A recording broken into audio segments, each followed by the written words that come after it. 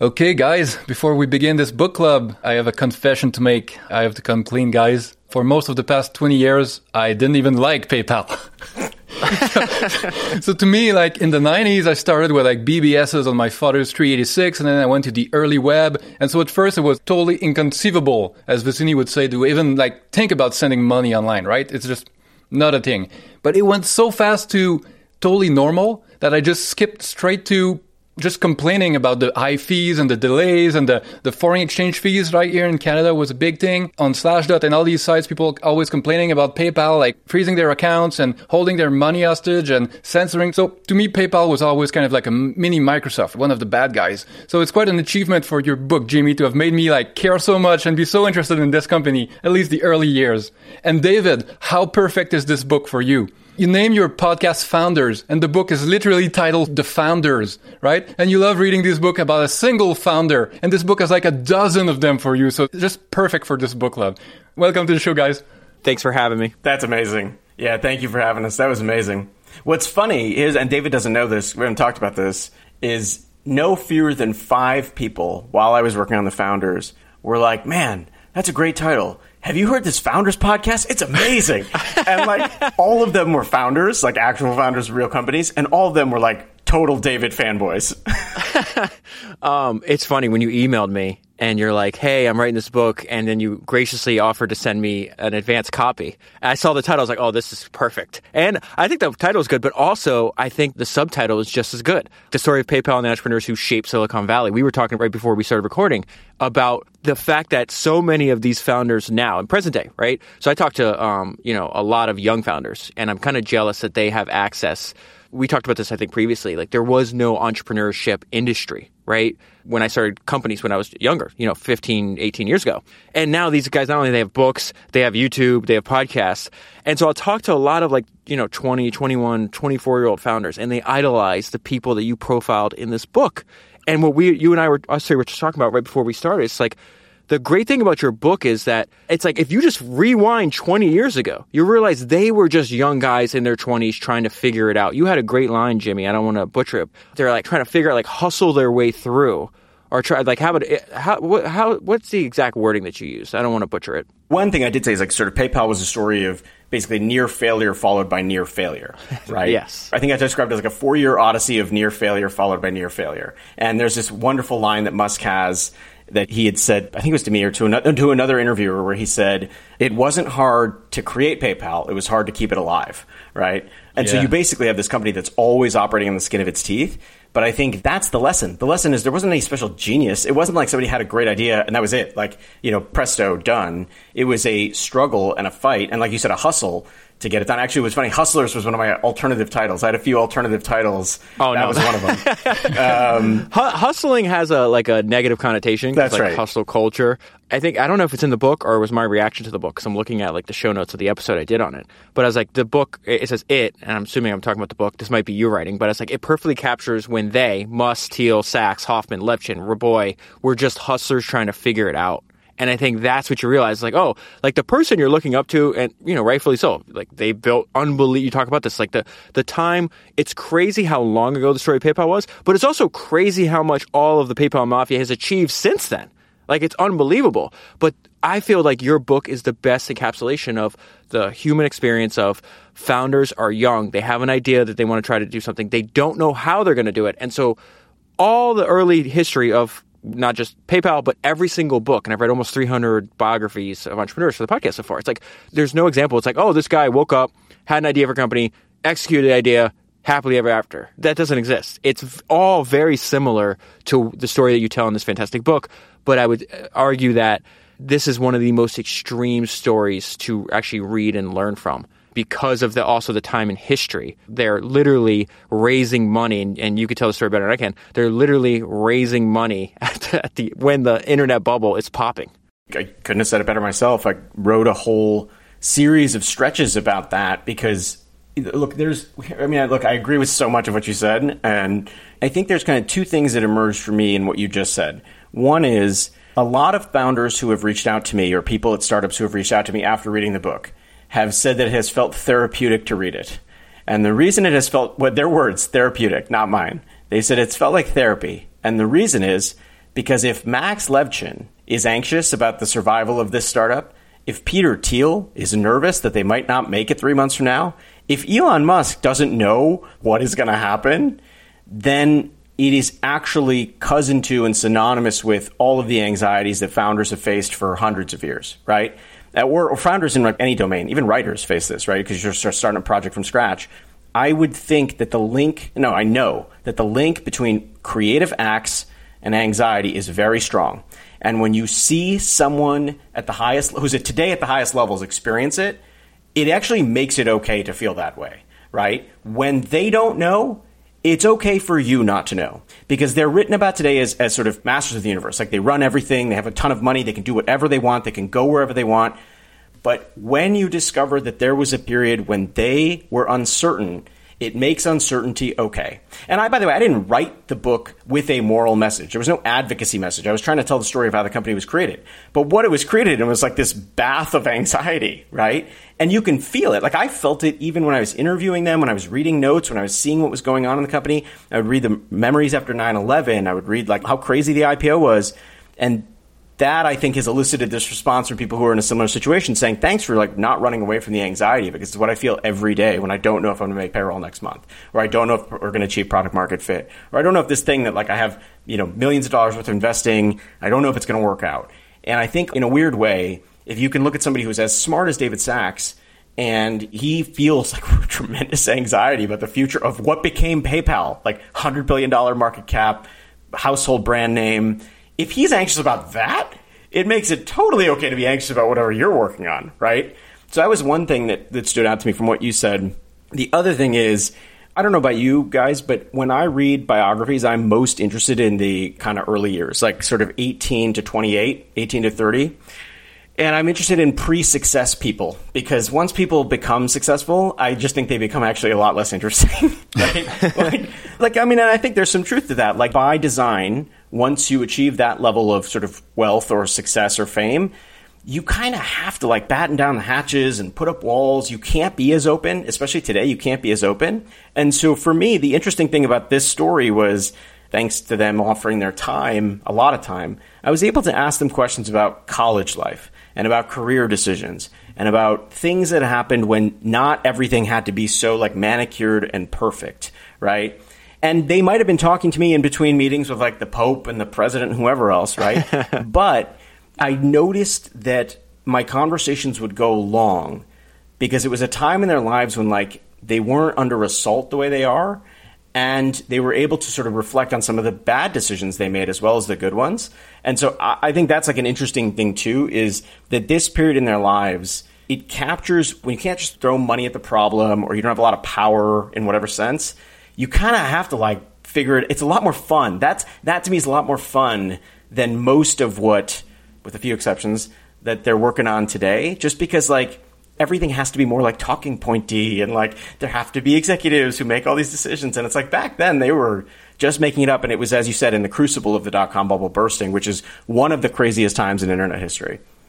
One thing that David was talking about before we started recording, when you say like the earlier years are more interesting, once you become successful, it's very easy to try to package the early years and make a very neat story that makes you look good and that makes it seem all like so obvious and you were a genius for seeing it all, right? But when you read the book about Bill Gates that was written when Bill Gates was 34, you get the real version of him at the time, right? One more interesting thing about the book, I think you write this near the beginning, is about how many of the employees that you talk to, nobody had ever talked to them about it, right? It makes me wonder how many great stories are out there and nobody's writing them. Nobody's finding these people. Even companies that we associate with a single founder, like how many people were in the shadows doing super important things and nobody ever told their stories. What's interesting about PayPal is that it came so close to dying so many times, and almost every time it's someone different that saved them, right? It's like you remove just one of the pieces and the whole Jenga tower falls down. Mm-hmm. And it's a very special company in that way, in that it's not like, okay, there's not a, I think you write this line somewhere, like there's not a Bezos or a Gates or a Steve Jobs, right? There's this group of people, and the group dynamic is more interesting in many ways because most of us are not Gates or Bezos, but most of us can, find other people to complement our skills. I do want to mention one thing that jumped out when Jimmy was just speaking. that I think is unique. And actually, the first time I realized this, I saw this because I read a bunch like military history. And the craziest thing is like when you go back and you read like these autobiographies of people that literally served in combat, like they watched their friends get killed. They went through unbelievably like horrible experiences. They will all say very similar things. They're like, oh, that's the best job I ever had. I miss the time where like, obviously they don't want their friends to die. They don't want that to happen, but they look back. There's something to human nature. There's a line in your book that comes from the introduction that I actually put on my notes that I wanted to bring up, and perfectly in line with what you just said. They're looking back. I think at the very beginning of the book, you start off. I think the first word in the book is "fuck." If I'm not mistaken. and it's you're interviewing Elon, and he like you schedule an hour with him. There goes the Pulitzer boys. Like, no, I thought it was excellent. And so you start always like, I had an hour scheduled. We're talking for 3 hours. Then he's walking you out, but he's like, I cannot believe this was 20 years ago. Kind of looking back with like fondness. And a few pages later, it says several said, you're interviewing like a ton of people who worked at PayPal, not just Elon. He said several said that they did their life's finest work during this period. And there's a quote from one: I felt like I was part of something grand and I've never had that before. And I think that experience is, obviously combat is the most extreme environment that a human being can be in. But these intense, difficult, what at the time is very painful and uncomfortable. If you are able to work your way through it, you're going to look back at those points of your life with, like, you're very satisfied that your younger version of yourself actually went through and persevered and got to the other side of it. Yeah, I heard that dozens of times. I mean, no joke. It was just person after person who said it would always come in a couplet, some kind of couplet. And the first part of it was, boy, man, I've never worked harder. And then the second part of the couplet was, it was also the best work I've ever done. I had people tell me, and I think I wrote this in the book, somebody said it was the best team I'd ever worked with. And by the way, they're employed now. They've got other teams, right? They're saying best team I ever worked with, bar none. I had somebody else say it set the standard for every kind of team that I worked with in the future. Like one guy was just like, I just assumed everybody would be good, like next level good, And then the other part of it is someone said, because of how hard it was, the bonds of friendship were much stronger. Almost like they went to war. Yeah, like there's a direct relationship between the difficulty and the strength of the bonds. Not in every case, and there are still some rivalries within this group, but the friendships that do exist, I mean, they've lasted 20 years. And we're not just talking like friendships like you get together for coffee every now and again. I'll tell you a story. It's not in the book. I was interviewing Luke Nosek, who was one of the early employees, early co-founder. Luke today is like head of this fund called GigaFund. He's done very well. He is a very early investor and advocate for SpaceX. I believe he still serves on the board. Luke and I were talking. We had like really great interviews. He's a really thoughtful guy. He's got a wide range of interests. And at one point during the interview, his phone starts to ring. And it's happened to happen. Like, it wasn't blowing up all the time, but his phone starts to ring. And he holds it up, and it's Ken Howry, somebody that he had first connected with 20 years ago while working at PayPal. And I don't remember the exact comment he made to me, but he said something like, see? Like, he sort of was like proving, it was like a proof point. And he said something like, these are still the people that I am closest to. They are still the people I work with. And I'm going to go into the other room to take this phone call now, but I wanted you to see this. Right? and it's like, it was insane to me. And then even crazier, and I don't think I've really shared this publicly before, when I ended that Musk interview, and I didn't write this in the book, but this is like why people should listen to Liberty's podcast. Please listen. It's amazing. Behind the scenes. Behind the scenes. Behind the music. Behind the book. I finished with Elon, and I was getting up, and we were just chatting, and he continued to talk about PayPal. And then at some point he goes, because I said, like, I'm sure, like, we had spent a lot of time together. I'm like, I'm sure you got things to do, busy guy. I want to, like, not be one of those people who just hangs around. And he goes, oh, here's something funny. We're having a dinner party tonight, and the dinner guest is Peter Thiel. and it's like, on the day that I had spent, 4 hours picking his brain about PayPal, he is still having dinner that evening with the person that he connected with all those years ago, right? And so it's this interesting thing that I think part of the reason for the endurance of those friendships and relationships is because the thing they did was really brutally hard, building this company together through the crucible of the dot-com bubble bursting.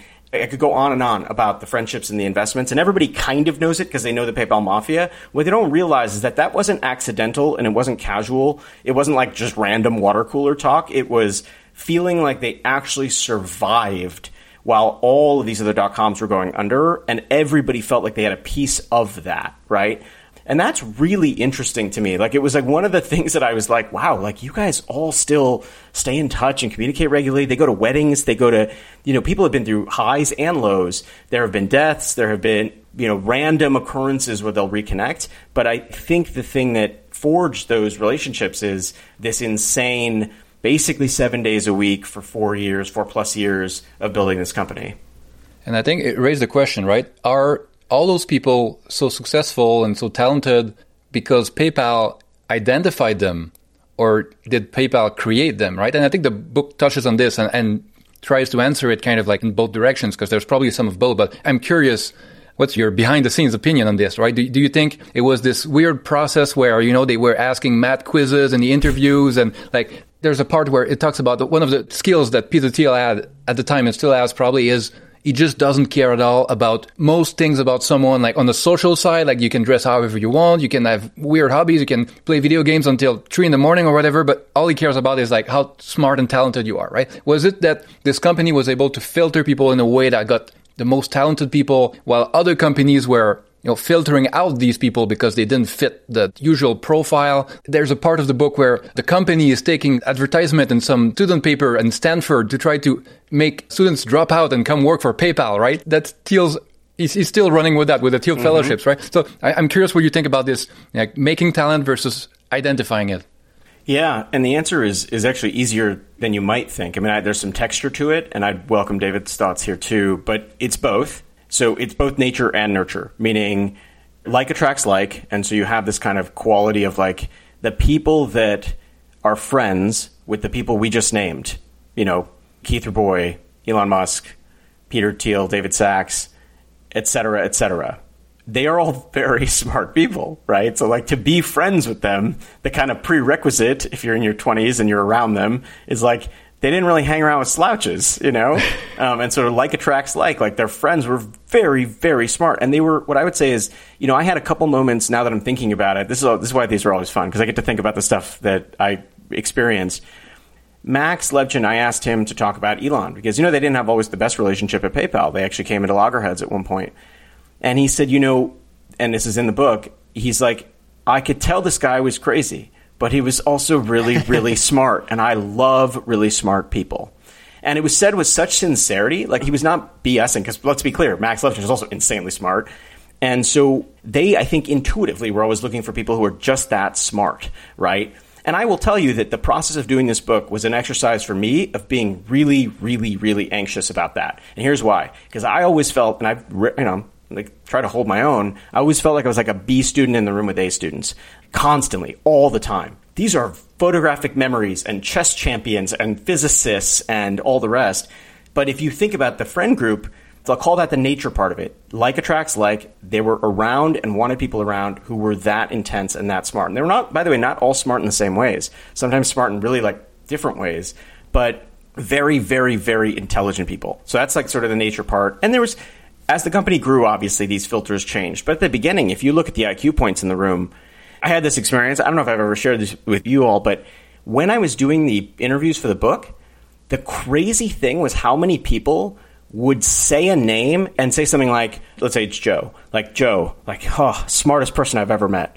And then I would interview Joe, and Joe would be like, Max, smartest person I ever met. And like, it was a different name every time. It wasn't like all of them were saying like, oh, it's Elon or oh, it's Peter. It was a different name. Max himself, because Max is really smart and has a photographic memory. And I remember him saying to me, Russ Simmons, man, off the charts, outlier IQ, like so crazy. And he said, it's in the book, he said he can solve anything you give to him in half the time it would take another person to do it.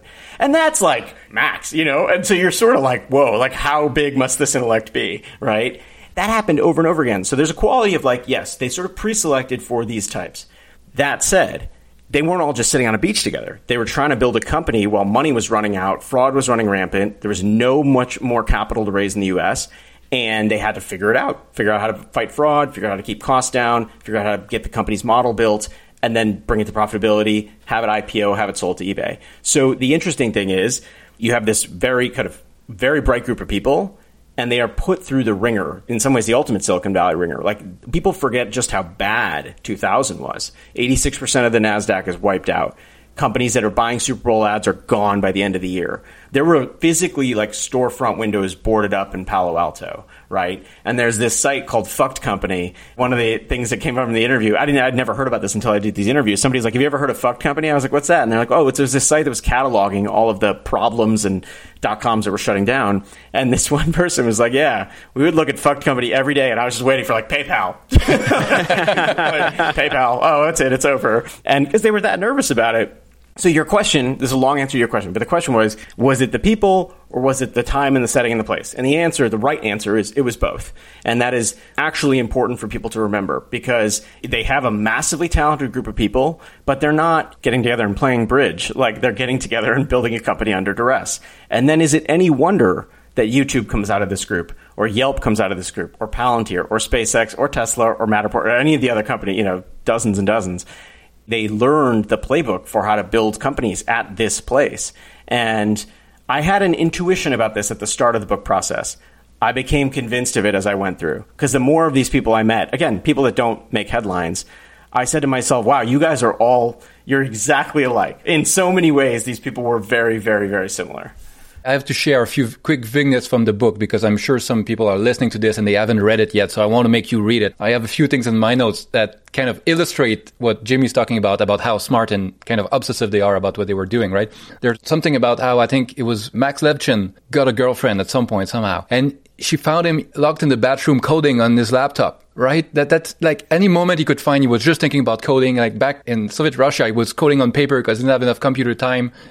There's a scene on the IPO day, right? They're celebrating in the parking lot. And like Peter Thiel is playing 10 games of speed chess at the same time, right? And he's winning all of them except one to David Sachs, I think. And then they made him do keg stands. There's a scene where they're hiring Luke Nosek and they're like, what's he going to do? And he's just going to do Luke things. And what is that? In any other company, you couldn't find a role for that, right? Write it out. Oh, he's there on the org chart. But what PayPal figured out was that Luke is the guy who finds like counterintuitive ideas. He finds loopholes in everything. He's the guy who's just walking around and generating ideas, great ideas all the time. And PayPal was set up in such a way that they could recognize that and find a position for him, right? That's the kind of company that they were. That's not a normal company. There's a couple things in the book that I notice that are just reoccurring themes in like my own work as I try to like document like the history of entrepreneurship on Founders Podcast. One is that belief comes before ability. I love the fact that you brought up Luke because one of my favorite just random paragraphs in the book is the fact that way before, none of these guys could say they're successful at the time. There's like Luke, Peter, Thiel, and I forgot the other two guys. They'd meet up for breakfast, right? And they'd talk about like technology, they talk about philosophy, investing, all the stuff they're interested in, right? They're not wealthy. But they knew they'd be successful because what they called it the Billionaires Breakfast Club. Mm-hmm. This is like 1997. Right. Like, I think it ties into like Liberty's question to you. It's like, well, was it like, did they create the talent? Did they discover the talent? Did they just pick people correctly? It's like, well, first of all, you just said like A players want to be around other A players. That's a very old idea. I remember one of my, I just did this Q&A episode. And people ask, like, if you could have, like, a board of directors from all the people you've covered, like, these people that are going to advise you personally to, like, help you achieve what you want to achieve in your career, like, who would you choose? And I went through all the episodes. I was trying to figure this out, and I wanted to only focus on people that are dead. And surprisingly, who made the list for me was Mozart. And Mozart was interesting. One, the ability to get to talk to somebody that's literally the best in the world at what they're doing. You know, Tiger Woods started playing golf at 2. Mozart started composing at 2, right? But there's all these other characteristics that Mozart shares that are interesting to me. But what's also interesting is in his biography, it's like he would go and want to talk to other people at the top of their profession outside of his profession. Like not other composers per se, like whatever it was that you did that you got to be the best in the world at. And I think that is very common. That ties together with something, I think we talked about this. I know, actually, I'm almost positive we talked about this on our last podcast together when we discussed Jimmy's fantastic book about Claude Shannon. And this is an idea me and Liberty, I think, have brought up a few times. We might have even talked about with Jim on Infinite Loops, is the idea that you mentioned in the introduction, genius. Yes. And to me, you know, you could define it, you know, as a collective intelligence of like a group or this area that you happen to be in. To me, when I write genius, I'm like, okay, it's a concept that describes why it's so important on getting yourself around other driven, ambitious people with similar interests. So you go back, and Jimmy can correct me if I'm wrong, but it's not like they were like, oh yeah, we're going to send money over the internet, right? They're like, we're interested in technology. We're interested in startups. We're interested in getting wealthy, right? Like investing, making more money. And those interests, because they're around other people with similar interests, that is what eventually becomes PayPal. It's not that they had this, oh, we have this one big problem we have to solve no matter what. It's like, no, we're just interested in all this other stuff. Let's meet together. Let's have breakfast. Let's give these talks. I think you mentioned the book, the first time Max met Peter Thiel at Stanford. He's like giving some kind of like conference. There's like almost nobody there, like a talk. And he's like, listen, if I ever do anything, this guy may not be a programmer, but he's a nerd just like I am. Mm-hmm. And so I think this is something that like appears over and over again in the biographies I read. This is something that I'm like part of the reason I want to do Founders is obviously I'm interested in reading and in history and entrepreneurship and podcasts. It's like, but it's also a way for me to meet other people that are like me. And it's not like I'm sending them a message like, hey, I'm David. I have the same interests as you. Can we get together for coffee? That's probably, a very low probability event that's going to happen. But if they discover the podcast or if somebody else sends it to them, it's like, oh, this dude's fucking crazy just like you are. Listen to this. Like then it turns, instead of me having to send outbound messages, it all becomes inbound, because like you have a body of work to point to. We were talking right before we recorded. It's like, I don't know how I'm going to do it. I don't know what it's going to look like, but I do know I'm going to eventually have to build something where there's like a way for the people listening to Founders to gather together in person. Like, because it's so important to get into your genius and to get into around other people that have the same interest in you, because you have no idea. You discussed earlier, it's like, it could lead to not only personal friends, but they're all investing in the same companies. Like, how many fucking PayPal Mafia invested in SpaceX? Like, a ton of them. You know what I mean? Like, it could lead to friendships. It could lead to investment opportunities. It could lead to co-founder relationships in the future. And you're doing yourself a disservice if you, first of all, don't figure out, okay, what is my genius? And then two, do the work necessary so you can access it. Yeah. It's creating creative relationships. We have a bunch of like social relationships all around us, and most of them are like, we talk about the weather, we have small talk, we have our friends, our family. But now, especially in the connected world, people with similar interests have a way to find themselves. And these relationships are different because they create stuff. They create podcasts, they create companies, they create technologies, they create art. But creating more of these relationships is one of the best things that's happened in the modern internet world. And these types of events, like, I'm there, like, do it, David. I'll make the trip for sure. I would say, let me add a couple of just additional things in support of literally every word you said. They were not all the same kind of person, right? So this is really important, because there's some people who are like, well, I'm not a programmer and I'm not some math wizard. Neither was Ken Howry, but he had a passion for business. He really liked the work that Peter was doing, wanted to work with him. And Ken would do anything. Like, the thing in the book that was interesting is how many people are like, man, Ken gets enthusiastic about any project you give him, and he'll do it with a smile on his face. And it doesn't mean that he was a slouch, because he wasn't. He was intellectually very, very bright. But it was not that you need to be the same person as these people. On the point about friendship and seniors, the interesting thing that I've found is, man, there's so much you said we could riff on. Like, it's so fun. The friends I have who are creating things, the friendship accelerates very quickly. When I have met them, let's say in my early 30s, it did not take 20 years of going to school together to stay friends. It took like maybe a coffee. And right away, I'm like, number one, you're making things in the world. Number two, you know what a struggle it is to make things in the world. Number three, you protect your time and your health in order to serve making things in the world. Number four, you get it. You get the anxieties, the fears, the challenge, the joy, all the highs, all the lows.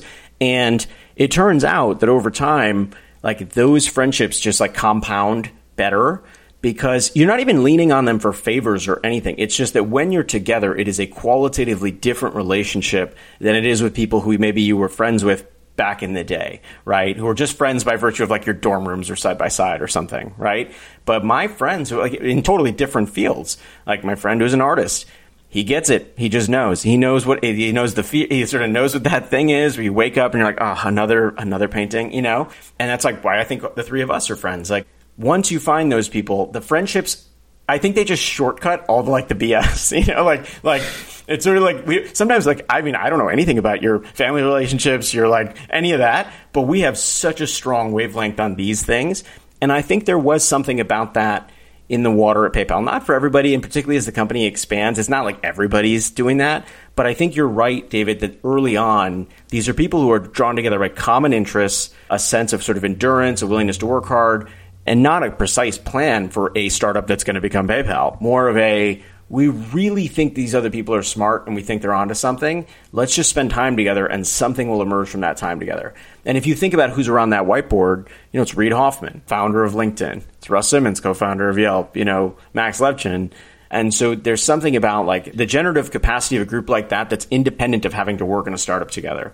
And I think people try to replicate these things in different ways. But your point is spot on that at the beginning, no one could have said, hey, Luke is going to stay friends with this guy named Elon. And Elon's going to do this company called SpaceX. And Peter, I want you to back SpaceX. And then I'll back SpaceX. And we'll all back, that was that wasn't even they couldn't have called it if they tried. But they happened to be in that place at that time and develop these relationships, again, independent of any kind of work context. Peter Thiel actually writes about this in 0 to 1 too. He calls it prehistory. Prehistory is important. He's often sussing out prehistory in a startup team before he invests. How well do they know each other outside of the startup? How strong are those bonds of trust that don't exist on did you get your report done? His idea on that is actually really important because speed matters in business. That's a main theme in history of entrepreneurship. And his point is if you have a strong prehistory for your co-founders, it's you already have a web of trust and that trust allows you to work faster. And in a startup, you have to work faster. I just reread Peter's book, but the episode I did on it was interesting because it's the second or third time I read it. But I just spent 3 weeks reading all of Paul Graham's essays. And what's fascinating is, actually, it's Patrick from Invest Like the Best made this point when I was talking to him. He actually gave me the idea where we were talking about, I had already, I think, released the first episode on Paul Graham. And, I would argue that the two most influential written texts for technology startups in the last, 15 years is Paul Graham's essays and 0 to 1, right? It's it's very hard to find a startup founder who hasn't read both, right? And so I was like, oh, that's actually a good idea. Let me reread Peter's book in line with what I just downloaded into my brain about Paul Graham's philosophy. And what's crazy is you get to that part in the book, the one that you just referenced, and Paul Graham had written, he's like, the prehistory of the founding relationship is why, if you look at the application on YC, we ask about the co-founder relationship more than the idea. So I do, again, this goes to the senius idea. This goes to the idea of, hey, make sure you're doing the work necessary to make yourself into a formidable person so other people would actually seek you out and think that you can contribute and you're valuable. I want to tie something else that you said earlier.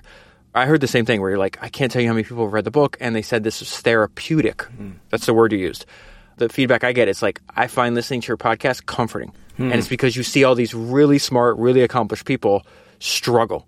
And when I read the founders, right, and I'm like, this is crazy. This is one of the best documentations of it shows the messiness of creating a new company, right? You just mentioned Reid Hoffman. One of my favorite parts of the book is so the messiness of new companies, PayPal's got all these problems, right? One of them is that they're losing a ton of money.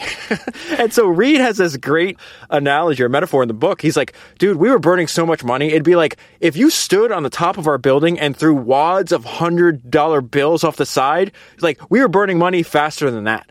And so now they're losing money. But before that, they don't even know what product they should build.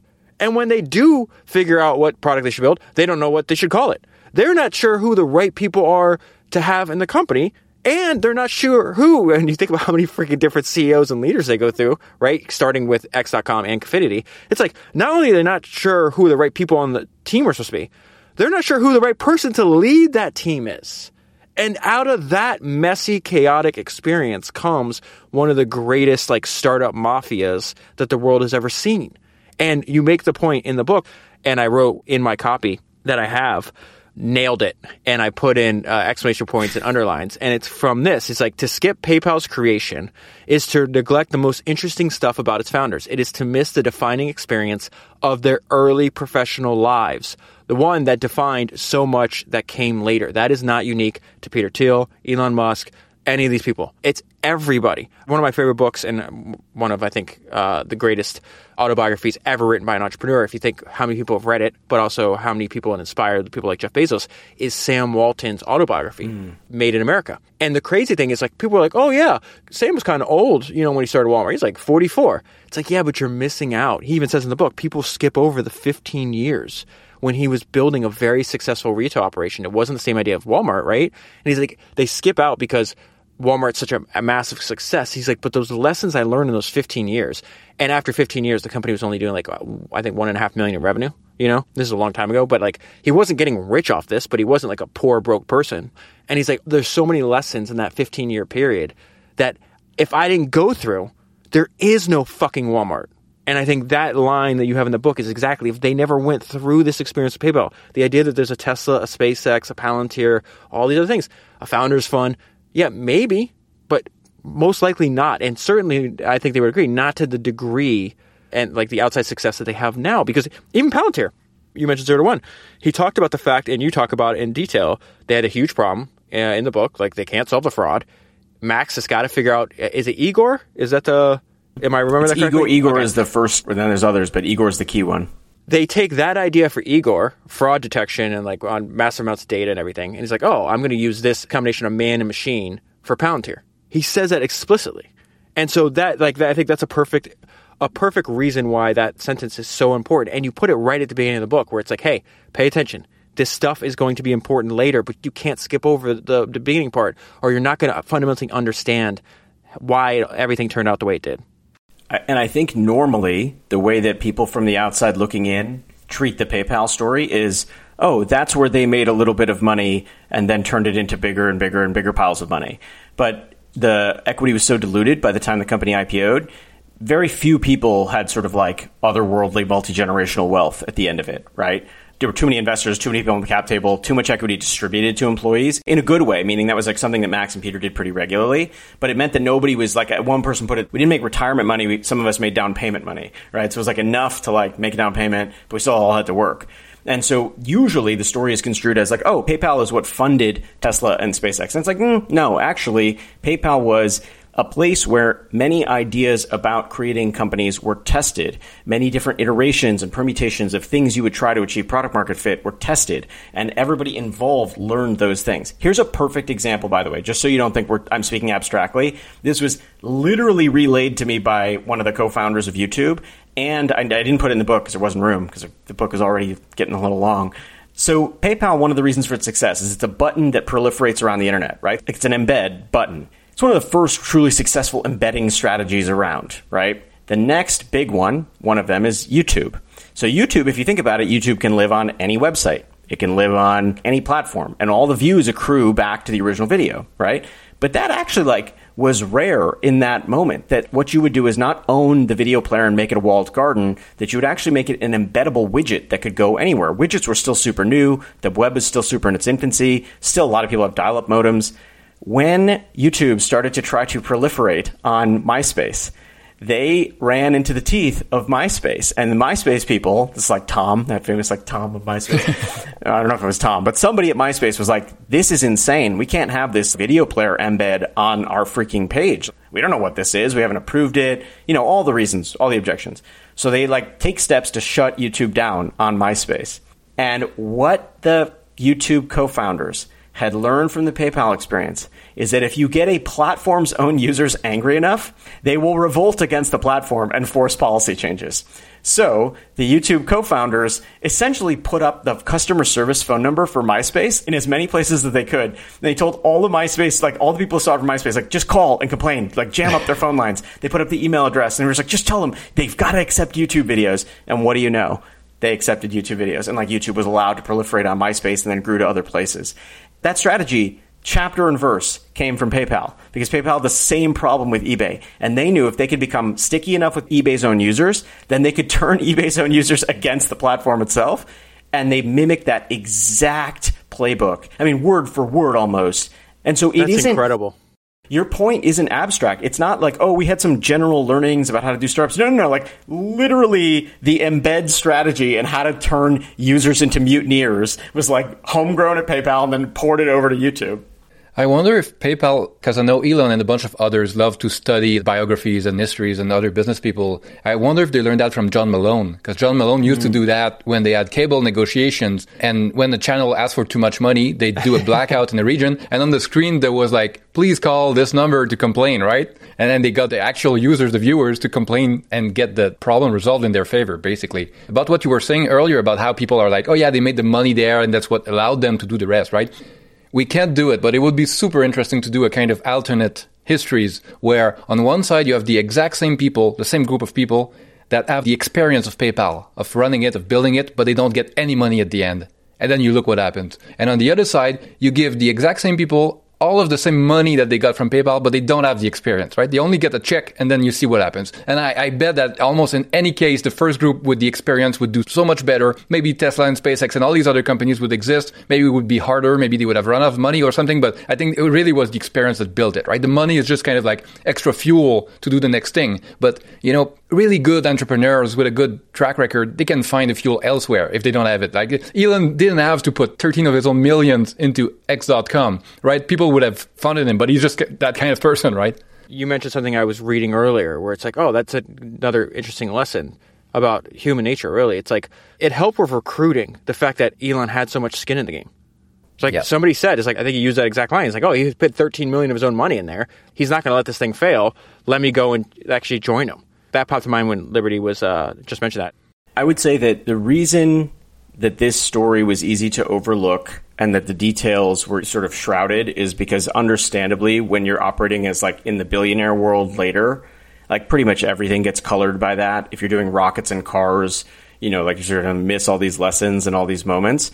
But to me, the interesting thing is also that when you learn to weather this kind of difficulty, you kind of assume it's going to be a part of whatever startup you do next, So like, here's a great example. At one point, X.com gets defrauded in a pretty public way. And there's a bunch of bad headlines because they had made it easy for people to take money out of checking accounts, just like with a few numbers. And Elon's very worried about this. Julie Anderson, who was working at the company, was very worried about this. It was a scary moment. I mean, it was big national publications just dumping all over X.com. And I will say, when I went back and read all of those reports, the same people were quoted. It seemed almost more petty and personal than like actually, like, there was a real problem, but the tone of it suggested somebody had like kind of coordinated or like found some way to coordinate. The interesting thing is that they take all this heat for like being easy to defraud, and they have more users at the end of that process than they did at the start, right? And so you think about what that might have taught maybe Elon, but others, about negative press.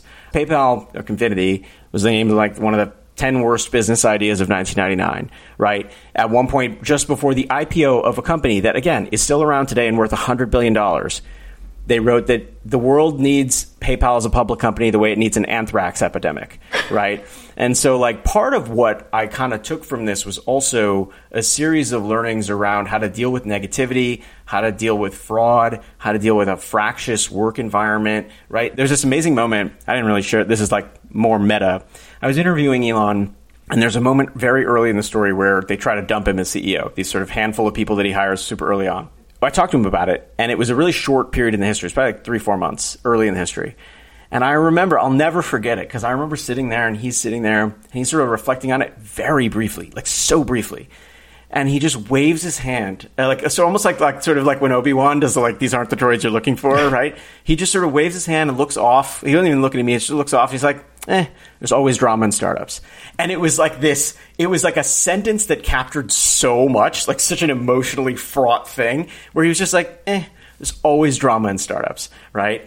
And it was one of these things where you're sort of sitting there like, wow, like, you have earned the right, based on your experiences, to say that so casually, because the drama that you have experienced is like colossal, multi-million, multi-billion dollar drama, and the bets you have placed have been so big. But to me, part of what happened is that it took what is like a neat and tidy web application that we use every day, and because I worked really hard, found all these emails, etc., I was able to stitch together just how hard it was to do and how dramatic these settings can be. And I think that's like something that's super underappreciated. Like, we see Elon go on SNL. We do not see the Elon who has to face like one possible coup and then another actual coup, right? We see like Max Levchin, the public company founder of a firm. We don't see Max almost quit PayPal because of Elon, right? I always now have a better appreciation for the blood and guts of these sorts of stories. And the book goes into how all this drama, at the end of the day, the company is put above it, right? Elon, after there's a coup and they oust him, some employees are on his side and they come to him and they're like, do you want us to, resign en masse or do something? And Elon's like, no. Like, I think you explained it with the King Solomon story, right? 2 women claiming the baby is theirs and like cut the baby in half. And PayPal is still Elon's baby, even after they've done all kinds of things to him, right? That someone pettier or someone like, I don't know, less invested in the company would have just tried to burn the whole thing down just to get back at those people. Also, some of the people who did this coup against him, like, as you were saying, they're still friends today. They're still hanging out and doing dinners and investing in each other's companies. And so Elon seemed to respect that the others did it because they thought it was the best decision for the company, not as a personal thing. And that's probably a hard thing on a human nature point of view. It's not an easy thing to do. When you said that story, that's another line that I reread to prepare for this podcast, where it's like, well, at the end, X.com actually has more users after the fact. It made me think of this. There's a great line. I just read this book. It was recommended to me by our friend Eric Jorgensen, who wrote the fantastic book, The Almanac and the Ball. And it's called something like, I did a podcast on it. I should know the freaking title. I titled the podcast, Charlie Munger and Warren Buffett Speaking Directly to You, because that was my interpretation of the book. It's something like, tell me where I'm going to die so I never go there. It's written by this guy named Peter Bevelin, who's written a bunch of books on Charlie and Warren. But in that book, Charlie said something that's fantastic. He's like, learning from history is a form of leverage.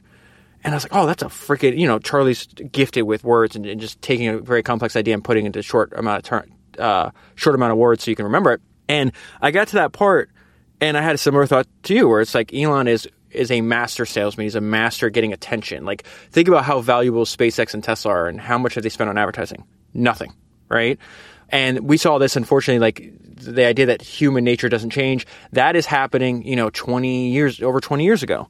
I was listening to Joe Rogan speak on another podcast that was very interesting, because he was talking about the fact that, people thought, oh, they're going to cancel him. This thing came out where he had said the N-word a bunch of times. I don't think he was saying it directly. Like, he was referencing other people saying it, or I might be wrong about that.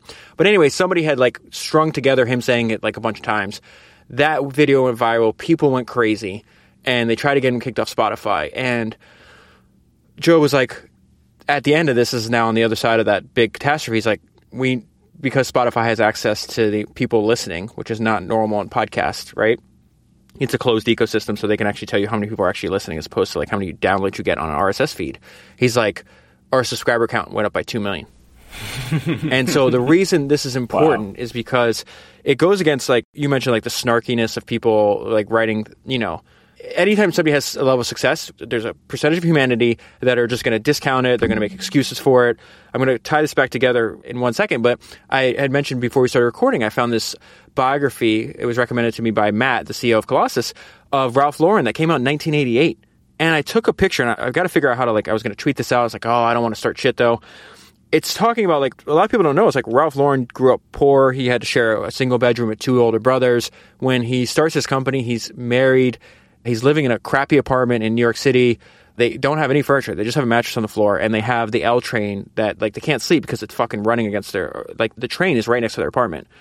And 20 years later, Ralph Lauren is one of the wealthiest self-made people in the United States. He's built an unbelievable amount of business. That's a multi-billion-dollar company. And there's a line in this book. Remember, history doesn't repeat. Human nature does. He says, to this day, there are people walking around saying, Ralph Lauren isn't that special. I could have done it. This is a guy that Ralph fired. And he's like, think about how crazy what I'm about to tell you. The guy that's saying this was fired by Ralph, right? He's like, there's people, walking around saying Ralph isn't that special. I could have done it. It's the weirdest thing. They couldn't be more wrong. Ralph is the most special guy in the apparel business. The guy saying that about Ralph was fired by Ralph. He's like, you're out of your mind if you think you could do that. So I do think one thing that I'm always amazed at is people don't understand the power of the internet, right? Because it goes against, there is a part of human nature that we just, and I think us three fight against it. I've never seen you guys tweet talking shit about other people, right? Or we probably wouldn't be friends because those are not the people I want to hang out with. But I always say it's the world has no shortage of critics. We have a shortage of evangelists. And when people don't understand, it's when you tweet about something or you post about something, or you make a TikTok about something you don't like, you're just getting them more fans. Because yes, some percentage of people will see your TikTok or your tweet and be like, yeah, screw that guy. But other percent will be like, oh, that's interesting. I didn't know what that is. Oh, I'll start listening to that podcast, or I'll start watching that movie or whatever. It's so the key is ignore, you have to starve the things you don't like of oxygen, which is just attention on the internet, and feed the things you do like. Talk about the movies you love, the books you love, the podcasts you like, the people you like. And that'll help them, more attention be drawn on them. Humans cannot do this. They'll do an article, let's take down Elon. He only gets stronger. That's not working. He's like a Sith Lord. It's right? like Obi-Wan. When Darth Vader strikes Obi-Wan down with the lightsaber, Obi-Wan's freaking everywhere after that because he's learned that whole Force disappearing thing. Yeah, it's like, how are we doing this the same thing? Like, this just happened where people are, and this is why I try to use these networks as like distribution for my podcast as opposed to places where I hang out. And I opened up Twitter and it recommended, it's like this, people were a bunch of mad because I guess Kim Kardashian took a picture in front of like Harvard Business School. And so like, I screwed up by reading some of the responses, like, she shouldn't be there. And then other people are like, well, she's richer than anybody who's ever graduated from there. It's just like, oh, you guys, you bought into it. Like, she's a master at that. There's a reason why. Again, how much money does she have to spend on advertising? You're giving it to her for free, and you fall right into the trap. When you criticize, the people who already agree with you will still agree, right? But everybody who didn't pay attention, who didn't care, now know about it. That's how more attention is brought to that thing. And with the long tail now, right? Back when there were like 3 TV channels and a few movies and like, didn't matter that much because you could easily see the field, right? But now there's millions and millions of creators. There's a super long tails of books and podcasts and websites and everything out there of artists and scientists. And so curation matters more than ever before because someone has to find the good stuff, right? Make the cream rise to the top or whatever your metaphor. And so everybody that's criticizing stuff is just not adding anything useful because you can always find crap anywhere, right? Because sometimes people are right to criticize something, but it doesn't add any value, right? The whole 80% of everything is crap or maybe more than 80%. I don't care. But find me that 5%, that 1%, whatever. That's all that matters. Anyway, that's my soapbox for curation. Yeah, no, what I was going to say in response to what David said, it's like one of the things I love about your work, Liberty, is like you are not afraid to talk about shows you love, movies you love, random YouTube videos, podcasts, articles, images, AI stuff. And what I like is that you aren't doing these sort of like studious takedowns of some company, you know? And I know there's like a place for that, by the way. There is a place for, I don't know, investigating Theranos, right? We should have room in the public culture for that because there's an important check against like the worst kinds of behavior. You think about Bernie Madoff, you think about Theranos, you think about... I don't think those things are the same at all from what we see, right? Most things are social signaling. It's trying to raise your social status by lowering one of the top dogs down, right? You try to attach yourself to someone who has more status, like Joe Rogan or Elon Musk, and then you put yourself above them by saying that they're crap, right? That's totally different from finding fraud. That's right. And I would say like John Carreyrou, who did the Bad Blood stuff, like we're talking about a reporter who spent years of his life, put himself at risk to do that story, right? So we're talking about something different. But here's what I would say. What is interesting to me is that X.com bank fraud is to X.com the same way the Cybertruck window breaking was to the Cybertruck, right? think about that for a second. He's on stage, they throw the brick, the window cracks. I think Elon said like shit or something like on stage or whatever, like or some swear word. That wasn't supposed to happen. That wasn't supposed to happen. And then they did it again and it cracked even more, right? Or whatever it was. And I think the week after they reported that like Cybertruck sales were through the roof. And no consumer who was going to buy one was looking at it saying, oh, I'm really worried about what happens when a brick goes through the window and what if it breaks? They were just like, no, that like I saw it because of the bad news, but I'm staying because the thing looks so interesting to me and I want to get it. So I think you're 100% right that like perversely negative press can rebound to somebody's benefit or a product's benefit. But I would say characterologically, the more interesting thing to me has been kind of like understanding that to do this kind of work, meaning maybe startups and probably a lot of other kinds of creative work, is to be discounted, criticized, like attacked, like all those things.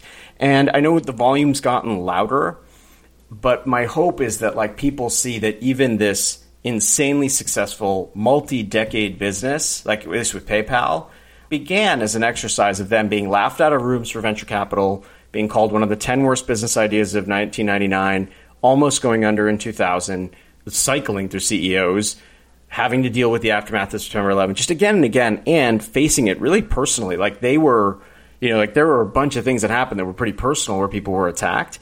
You know, I don't want to say this, but it's sort of like that. I think that just at this point comes with the territory, right? It is actually one of the reasons why I think I admire entrepreneurs so much.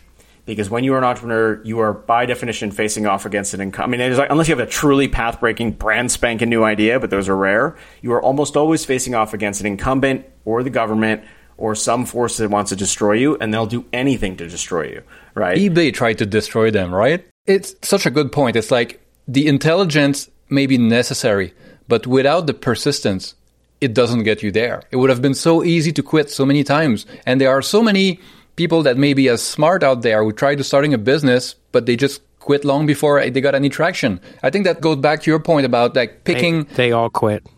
Everybody quit for everything. Yeah. I told you this. Look. This is why this dude, I say this over and over again. I've told you this before, Liberty. I don't know if I told Jimmy this, but like listeners can't see the screen. There's a reason I'm showing them my lock screen on my cell phone. It's like, that's Ernest Shackleton. How many times do you look at your phone a day? Probably at least 100, right? So 100 times, maybe more than that. 200 times a day, I see Ernest, old, tired. He's got snow and ice in his beard. And the only thing I think of is his family motto, by endurance we conquer. And it's just like, David, you're going to want to quit. Don't fucking quit. You'll just win I can win through attrition. Like, how many podcasts are going to be around and unbroken for 20 straight years? And what would the audience size look like if that just keeps compounding? And I do think that's a fantastic point that Liberty made. It's just like, there's so many times when you're reading Jimmy's book, it's like, how have they not given up? Like, how is this possible?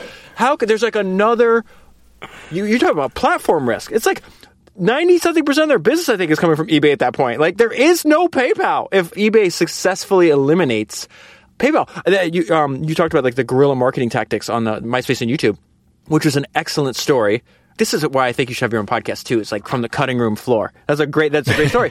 But I think of like one of my favorite ideas in the book was when they're at like that conference, the eBay conference, and Meg Whitman is talking, and they go and they give out. I forgot, like you could win cash or something like that if you put on the shirts. And so Meg Whitman gets up, and Jimmy, tell me if I got this wrong. She gets up and goes to the keynote, and she's staring out, and all she sees is PayPal shirts. That is genius level jujitsu guerrilla marketing shit if I've ever heard it. Can we talk about the other genius thing they did to not allow eBay to kill them when they were doing the IPO? Jimmy, do you want to tell the story?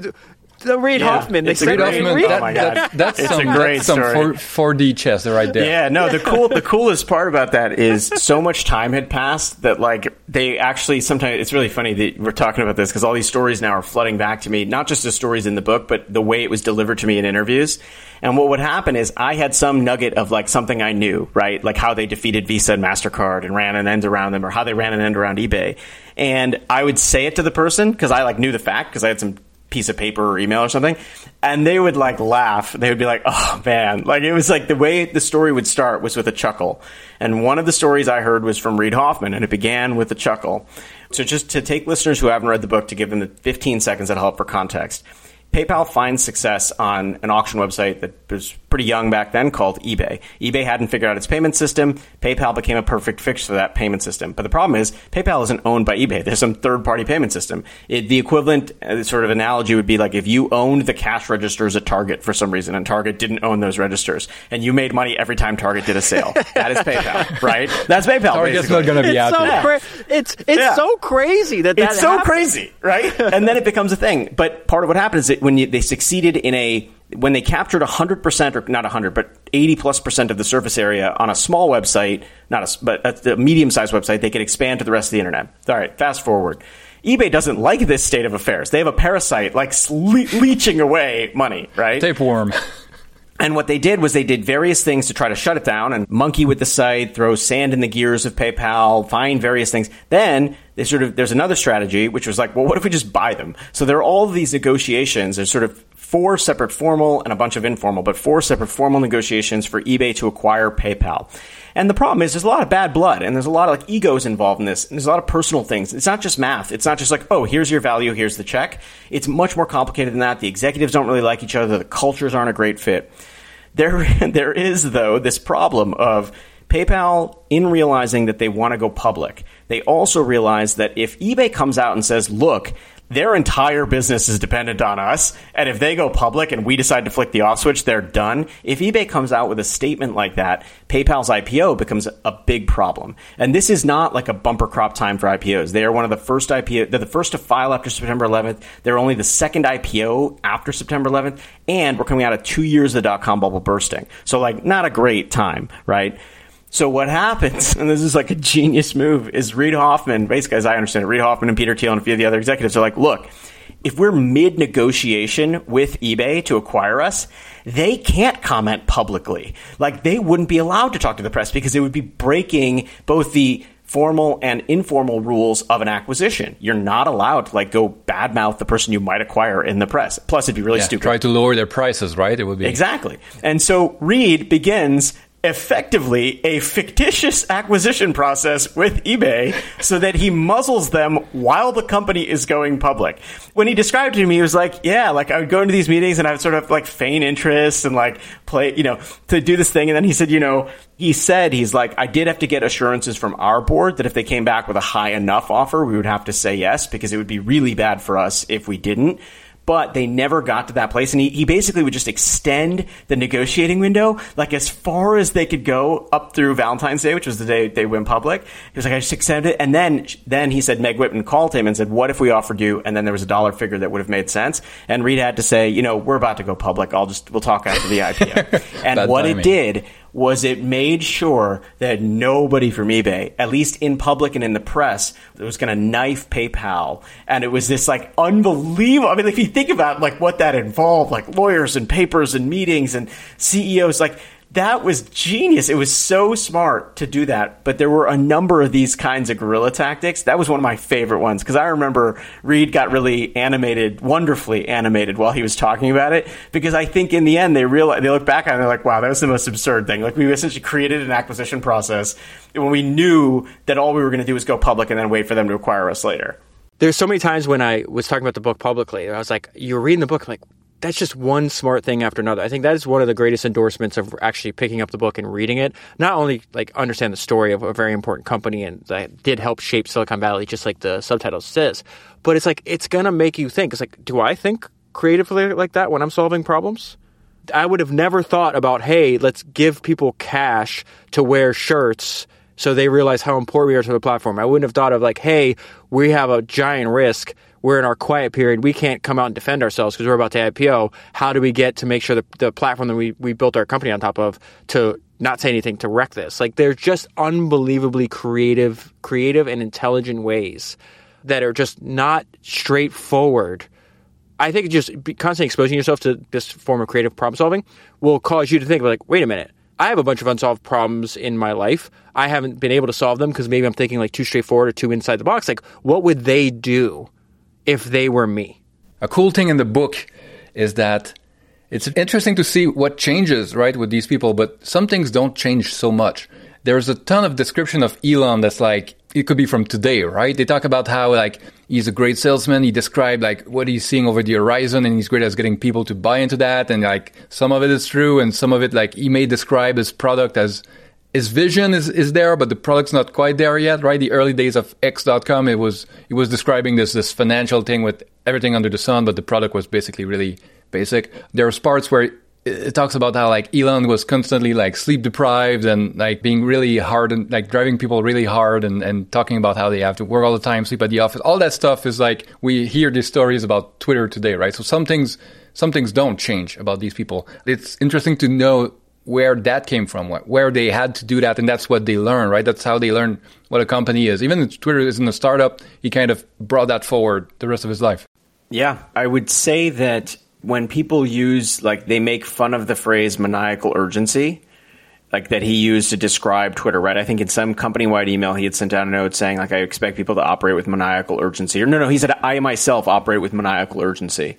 Like, this book is 400 pages of maniacal urgency, right? It is mainlining maniacal urgency. It is, I think, one of the things, and David could comment more on this. I was going to say you don't have many advantages if you're a startup, but I would say like you're almost entirely disadvantaged, right? But one of the advantages you have is speed, the ability to move very, very quickly and to create artificial pressure, meaning your employees just sort of expect that they're going to work all the time.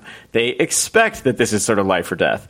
You don't know that the next quarter your shareholders are going to give you more money. You know, there's sort of like all these things that you just take for granted if you're in a bigger institution. And I think one of the things that you see in this story is like it, and it's something that, again, we miss because it's not paid attention to. Engineers at this company, earlyx.com, appreciated working for a CEO who was technical, and they appreciated working for a CEO who's going to work super, super, super, super hard, 7 days a week.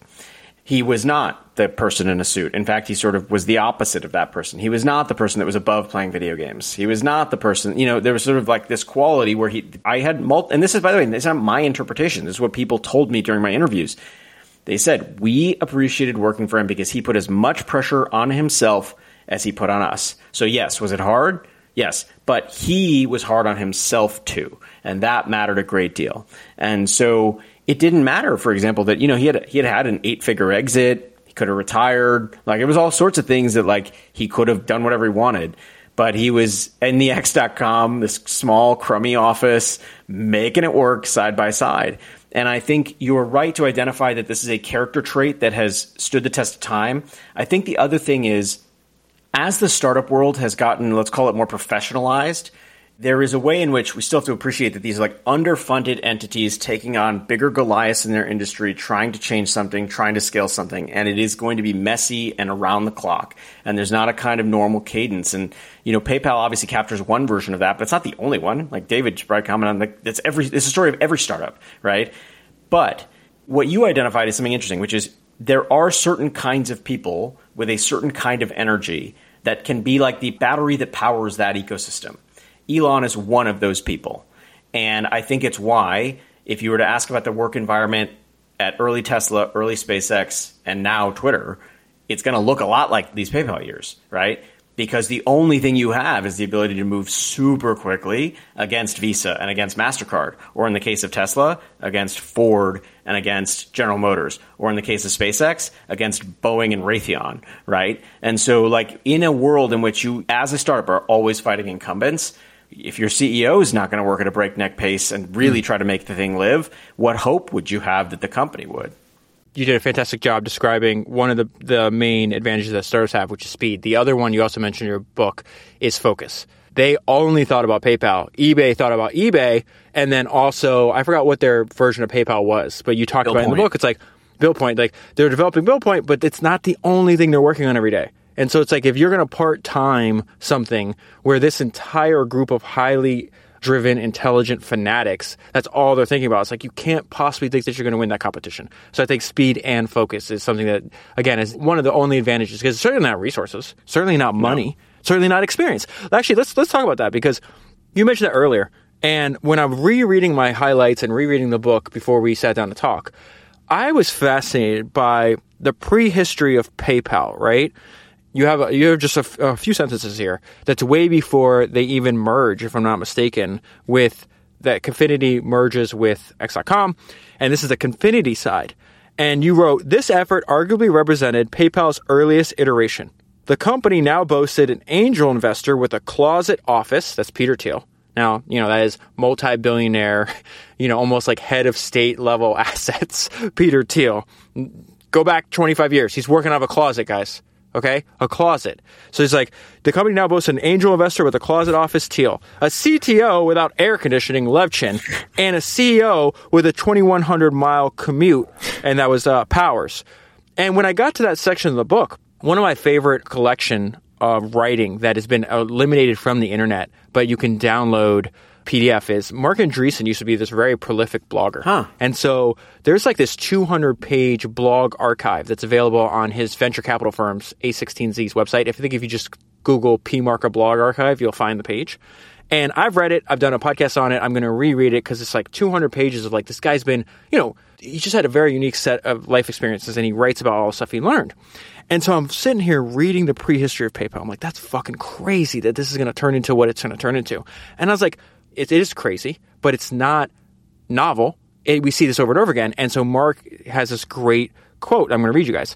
And this is Mark writing. He says, I'm a firm believer that most people who do great things are doing them for the first time.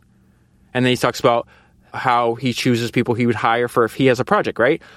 I'm a firm believer most people who do great things are doing them for the first time. I'd rather have someone all fired up to do something for the first time than someone who's done it before and isn't that excited to do it again. You rarely go wrong giving someone who is high potential the shot. Wow. And that's PayPal's story, right? The bankers were freaking out at the IPO because when they published the filings, all the executive, the average age was like late 20s. And to the average investor, they need more experienced people. But the reason why they succeeded is because they didn't know it couldn't be done, right? That's kind of like the other part is the ambition, right? Even at Zip2, Musk was like this is going to be the next Yahoo, right? They ended up making all their money from selling back-end stuff to newspapers, but his ambition was much bigger. And then X.com, his ambition was to be like everything about money, right? Even stocks and indexes and trading mutual funds and like checking accounts. And he always had this ambition. And even if you don't realize the full ambition, just keeping your mind open that you can go there, well, maybe you find something that works. Well, if from the start you had been holding yourself back and trying to only think of realistic things and of small things, I don't know, it seems to lower the chances that you'll hit on something that has product market fit at some point. Look, it's been written about by obviously people like Mark Andreessen and others, but it's funny, once you're in an industry, certain things become shibboleths. Like, you can't question them. You sort of have this like, oh, we've just always done it this way, right? And this is like actually kind of a trope with startups. It's nothing we need to drill down on too much. But the point, I think, is when Peter Thiel and Max Levchin are meeting with somebody who's like a credit card industry expert, it's like one of my favorite little moments. And they're asked like, hey, so, you guys have all these users, but how are you going to deal with chargebacks? And Max and Peter, two very bright people, are like, what are chargebacks? Right. And then later they reflected, and Reed reflected this as well. He said, if we had known how hard this was going to be, and if we knew everything, we probably wouldn't have done it. Like, the truth is, it was so hard, and we were so naive, right, about how hard it was going to be, that we just never would have done it. If somebody had said, here's all the things you're going to face, and like, here's all the things in the industry you need to know about, we'd have been like, forget that. And by the way, I think he means that literally, not metaphorically, because there's so much regulation in the financial services industry that like they wouldn't necessarily have wanted to wade through like a thicket of regulations to build a payment processing company. And so my thought is that part of what happens if you're trying something for the first time is you just get to dispense with a lot of that stuff. And Silicon Valley is great at that. What Silicon Valley is great at is like taking an industry that everybody knows about, rockets, and saying, we're going to do this for the first time. And if we were starting they call it first principles thinking, but let's use David's phrase, which is like, if you can come to this thing for the first time, look at it and say, well, this doesn't make any sense, and this doesn't make any sense. And every time we use a rocket, we spend like multiple millions of dollars. Why can't we just make them reusable? The laws of physics suggest we can. Let's figure out how to do that. In a similar way, what happened in this situation, this is actually a funny comment that somebody made to me. They said, PayPal should never have existed. Visa and MasterCard should have just gotten together and built PayPal, or like Visa, MasterCard, and American Express, because all they needed to do was just provide base level credit card funding, like to serve as a master merchant. And they could have just built the master merchant. They could have just built PayPal, but they didn't, because they thought, oh, these small dollar, Liberty's never going to want to send me $5. That's never going to happen. And even if he did, the reward isn't worth the risk, because there's just too much potential for fraud. That was the niche that PayPal occupied. So it wasn't some sort of big sparkling insight. It was just they looked at this thing fresh and they said, well, we could manage the risk. Like, we could figure out how to figure that out. It goes back to the speed, right? It's like, I think Visa and MasterCard would build PayPal, but by the time they get to that point, it already exists. Someone much faster than them has seen the opportunity, has seen the internet growing by 1,000% a year or something, saw where it's going, and then built it. And then by the time the big giants wake up, well, it already exists. So now they have to deal with it. And it's a good idea because in present day, there's a million ways for you to send somebody money. You could do Zelle, you can do Cash App, you could do Venmo, you could do like this peer-to-peer, like let's use the internet to send each other money. Like, you look back, you're like, how the hell wasn't that built into it? I think you said in the book, or maybe it was Peter Thiel was talking about, it's like we knew it was like a 20x improvement or a 10x improvement because it's like people were sending checks. It's like, imagine selling a Beanie Baby and be like, all right, send me a check 20 days from now or 10 days from now. It's like, this is so stupid. How do you know if you're actually going to get paid? And once you have the check, like, there's no guarantee there's actually money in this account. Like, why would you do something like this? I remember doing this. I sent a money order to someone to buy a stereo amp back in the day. Yeah, it was terrible. That's the thing, right? It's like all these nerds, they were early users of all these technologies, right? The suits at Visa and MasterCard were probably not using eBay back in those days, right? The internet was so not user-friendly. The early days, you had to install your TCP/IP protocols. Like the computer you bought wasn't even set up to go online, like, out of the box, right? So all these people saw all of these problems that they could try to solve much, much earlier than most other people. Yeah, and I think the other part about it is once they had a foothold, the incumbents decided to attack. And then they got their competitive juices going. So I think that's like a big part of the story as well. Once you sort of establish your little part of the map everybody's like, oh, now that's an opportunity, so let's go pounce, and that actually led to a lot of work to defeat eBay, hold off the credit card associations, delicate dance with Wall Street, right? But I think that that's like a part of this too, meaning in a world in which I think like work life has generally improved, I think it would be a mistake to assume that hard work is not a part of building a startup. I had a venture capitalist, and I won't say his name, but a pretty prominent venture capitalist say to me, thank you for not ignoring the fact that long hours and late nights and weekends were a part of PayPal's success. And he said, it's really important because he's like, I always get knocked on Twitter whenever I talk about the hard work that's involved, right? But the hard work was the difference maker in a lot of these situations. Let me give a very specific example. One of the things I did was I always tried to interview people who are not famous and not in the news. I interviewed a lot of customer service reps. So like customer service reps are awesome to interview because their stories are legendary, right? And so I found all these people living in Omaha, which is where PayPal's customer service outfit was. And I just like tracked them down using like just Google searches. And I would call them, leave voicemails, send emails. And enough of them responded to me. For anybody who's going to do a project like this in the future, just make sure you don't only focus on people in the boardroom. You got to go top to bottom in a company. Everybody. People are there for a summer. People are there for 20 years. So I find these customer service people, and one of them says to me, Palo Alto always impressed us, meaning Palo Alto, like the tech and engineering people and the business people. And I said, well, ma'am, could you tell me more about that? Like, why? That's a very specific thing to say. Like, I want to learn from you and your experience. Why did Palo Alto impress you? And she said, you know what would happen? A customer would write in with a complaint, and we would get on the phone like at like maybe 6 p.m. with Palo Alto, and we would identify what the problem was. And we would get an email at like 1 or 2 o'clock in the morning, and they had fixed it. And she said this happened over and over again. And she said it also happened internally, meaning if we had an issue with one of our tools, like one of the tools to detect fraud or something, we would say something, 24 hours later, somebody would fix it. She said it was amazing. We just had never seen anything like that before because at other companies, you'd have a process and you'd have a plan, and you'd build it in your roadmap and all these things. And they said what happened here was it fixes what happened overnight. And one of the people on the product team identified to me, they said, how do you think we won over all these eBay sellers? We won them over because the moment they complained about something, we fixed it right away, even if it meant staying up all night to do it. And so I do think of like, would Visa do that? Absolutely not. Like, it's just no planet in which that's going to happen as quickly. But I think it's really important because it ties together the operational tempo you need, along with like a commitment to hard work, because it doesn't happen magically at 1 o'clock in the morning. It's teams of engineers that stay up and fix things until 1 or 2 o'clock in the morning. And it is the only advantage you have. And so I think there is this kind of idea that somehow this can all be like, this can all happen like a Zen garden. Like it can all happen. We can all like sleep. Everybody can like work exactly the same. And like there could be, and I think there's room for that. Like it's not that this culture should be the way every company works. But I think if you are at a startup and you are working hard, you should take some heart from the fact that like that's actually how these lasting companies come to be, right? And there is simply in some cases, no other way to do it. Can I say something about that, if you guys don't mind, real quick? Because it's been on my mind a lot, and it's something I'm trying to do in my own work, and it's going to tie to something that Elon said in the book. But like, I think another asset that you could have, if you're whatever, it doesn't matter what you do, right? I just saw this clip of like Tiger Woods talking about like, if I'm playing, I'm here to win. Like he's got a level of intensity. I go back and like I'm obsessed with young Jeff Bezos, right? Where I just read his shareholder letters for the third time, just did another episode on it. It's like you watch his videos when he's like 35, 37, 38, the very beginning of Amazon, maybe a little younger, and what he'll do is like, you see the manifestation of how important it is to him through his intensity. He'll like look at the interviewer, and in many cases, he'll like leans his body forward, literally. His eyes like, we're going to be the most customer-centric company in the world. We're going to be obsessed with customers. It's like, this guy's going to fucking kill me. Like, he is crazy. And I'm trying to do this where, like, I think, like, energy, enthusiasm, intensity, I think those are, like, very attractive to other humans. And if you can show people that you really give a shit about what you're doing, they're more liable to, like, join you in your mission or at least help you in the way they can. And you have this great line in the book where this is before the merger between X.com and Confinity.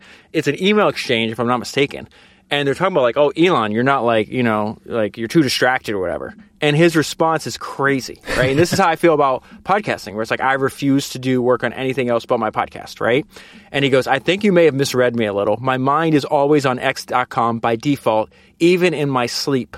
I am by nature obsessive compulsive. What matters to me is winning, and not in a small way. So it's like, that's an email from Elon. This is a video you can watch from Jeff Bezos.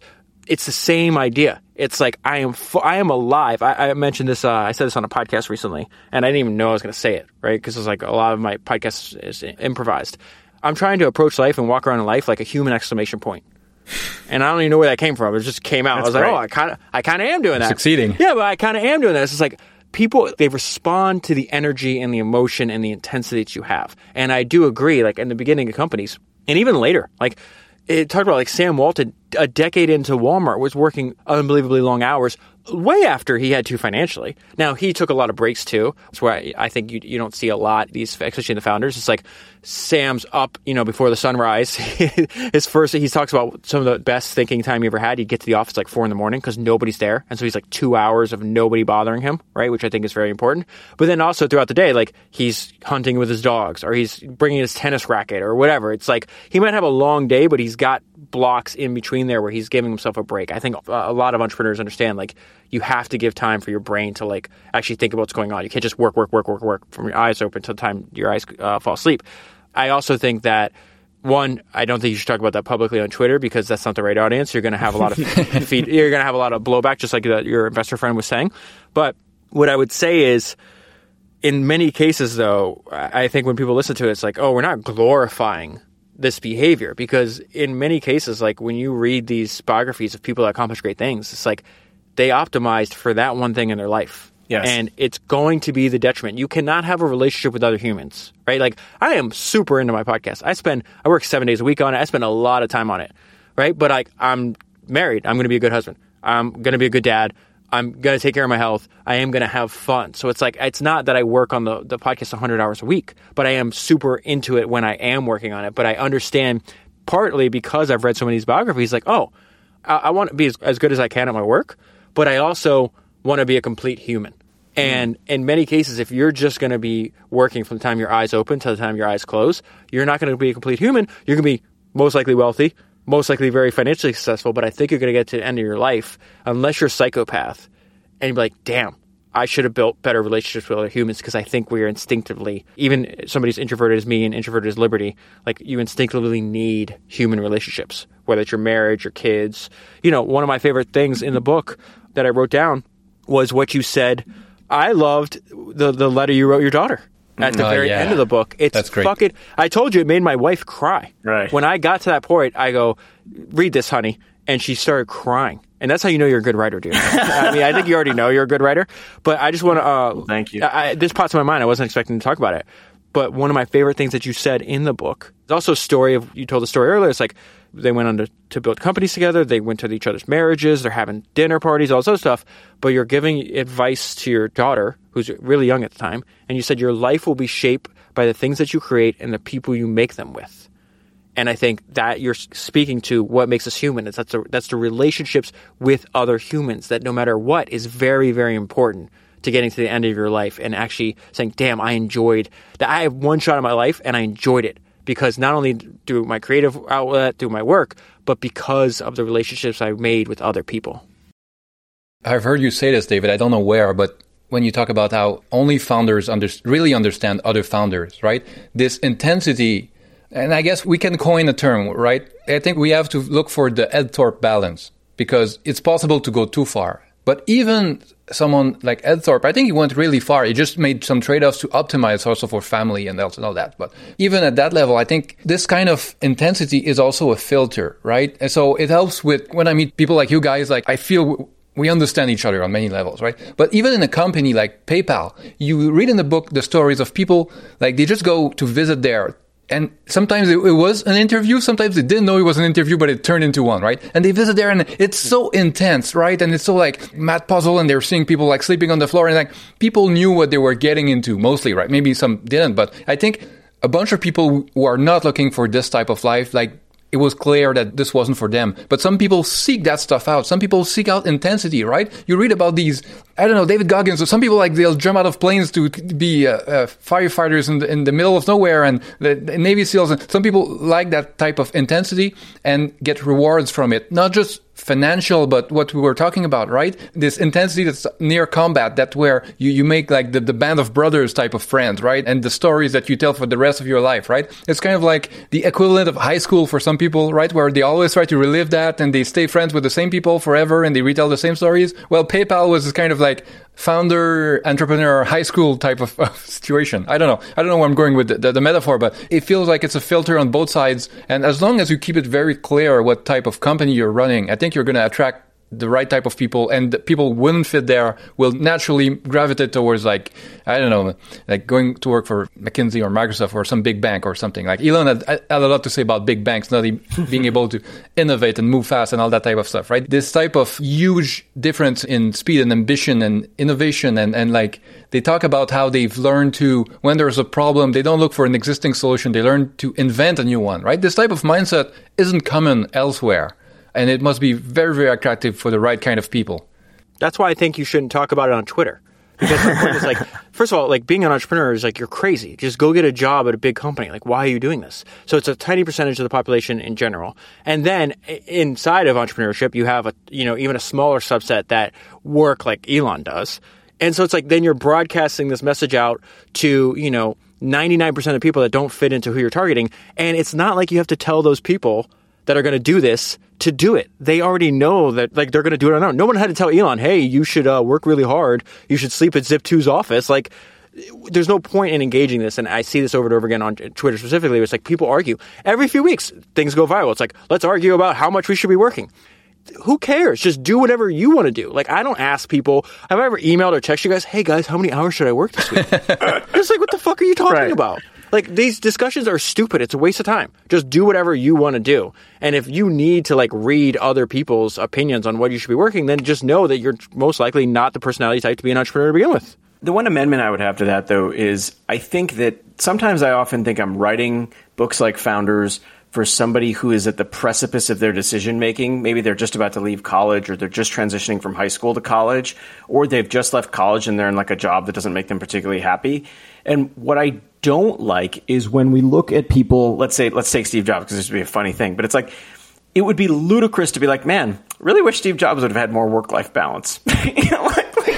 What are you talking about? Like, I'm so happy that he was insanely imbalanced, right? And I don't know fully what drama that caused. I mean, we know a little bit, but what drama that caused in the rest of his life. But thank goodness that he was wonderfully, totally, crazily imbalanced. And he attracted people, even like Tim Cook, 4 a.m. every day, 7 days a week, Apple, right? Johnny Ive, like totally obsessive designer types, right? Like, thank goodness that there are those imbalanced people. So what I also want to do, it's sort of what like Tyler Cowen's been doing with his book Talent, like sound a note in defense of total absorption, hard work, ingenuity, and initiative, and the willingness to grind. Because quiet quitting shouldn't be the new normal, right? In fact, I think it's actually kind of sad. The fact is, work can be a vital place. Like, it can be a place where you come, and I mean, I read this and wrote about it. Like, it can be a place where you show up and like the people around you, you're just like, oh, boy, I really better like step up my game. This is like, these people are crazy. And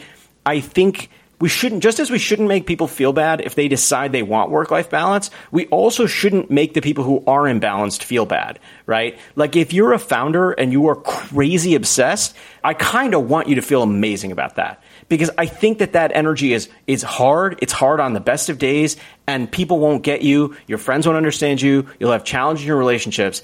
But nobody would look at, again, Steve Jobs as a canonical example. But like, let's say Sarah Blakely, early days of Spanx. Was she working all the time? Yes. Was Spanx a hugely successful consumer product in a very competitive industry with a lot of sharks and pressures? Yes.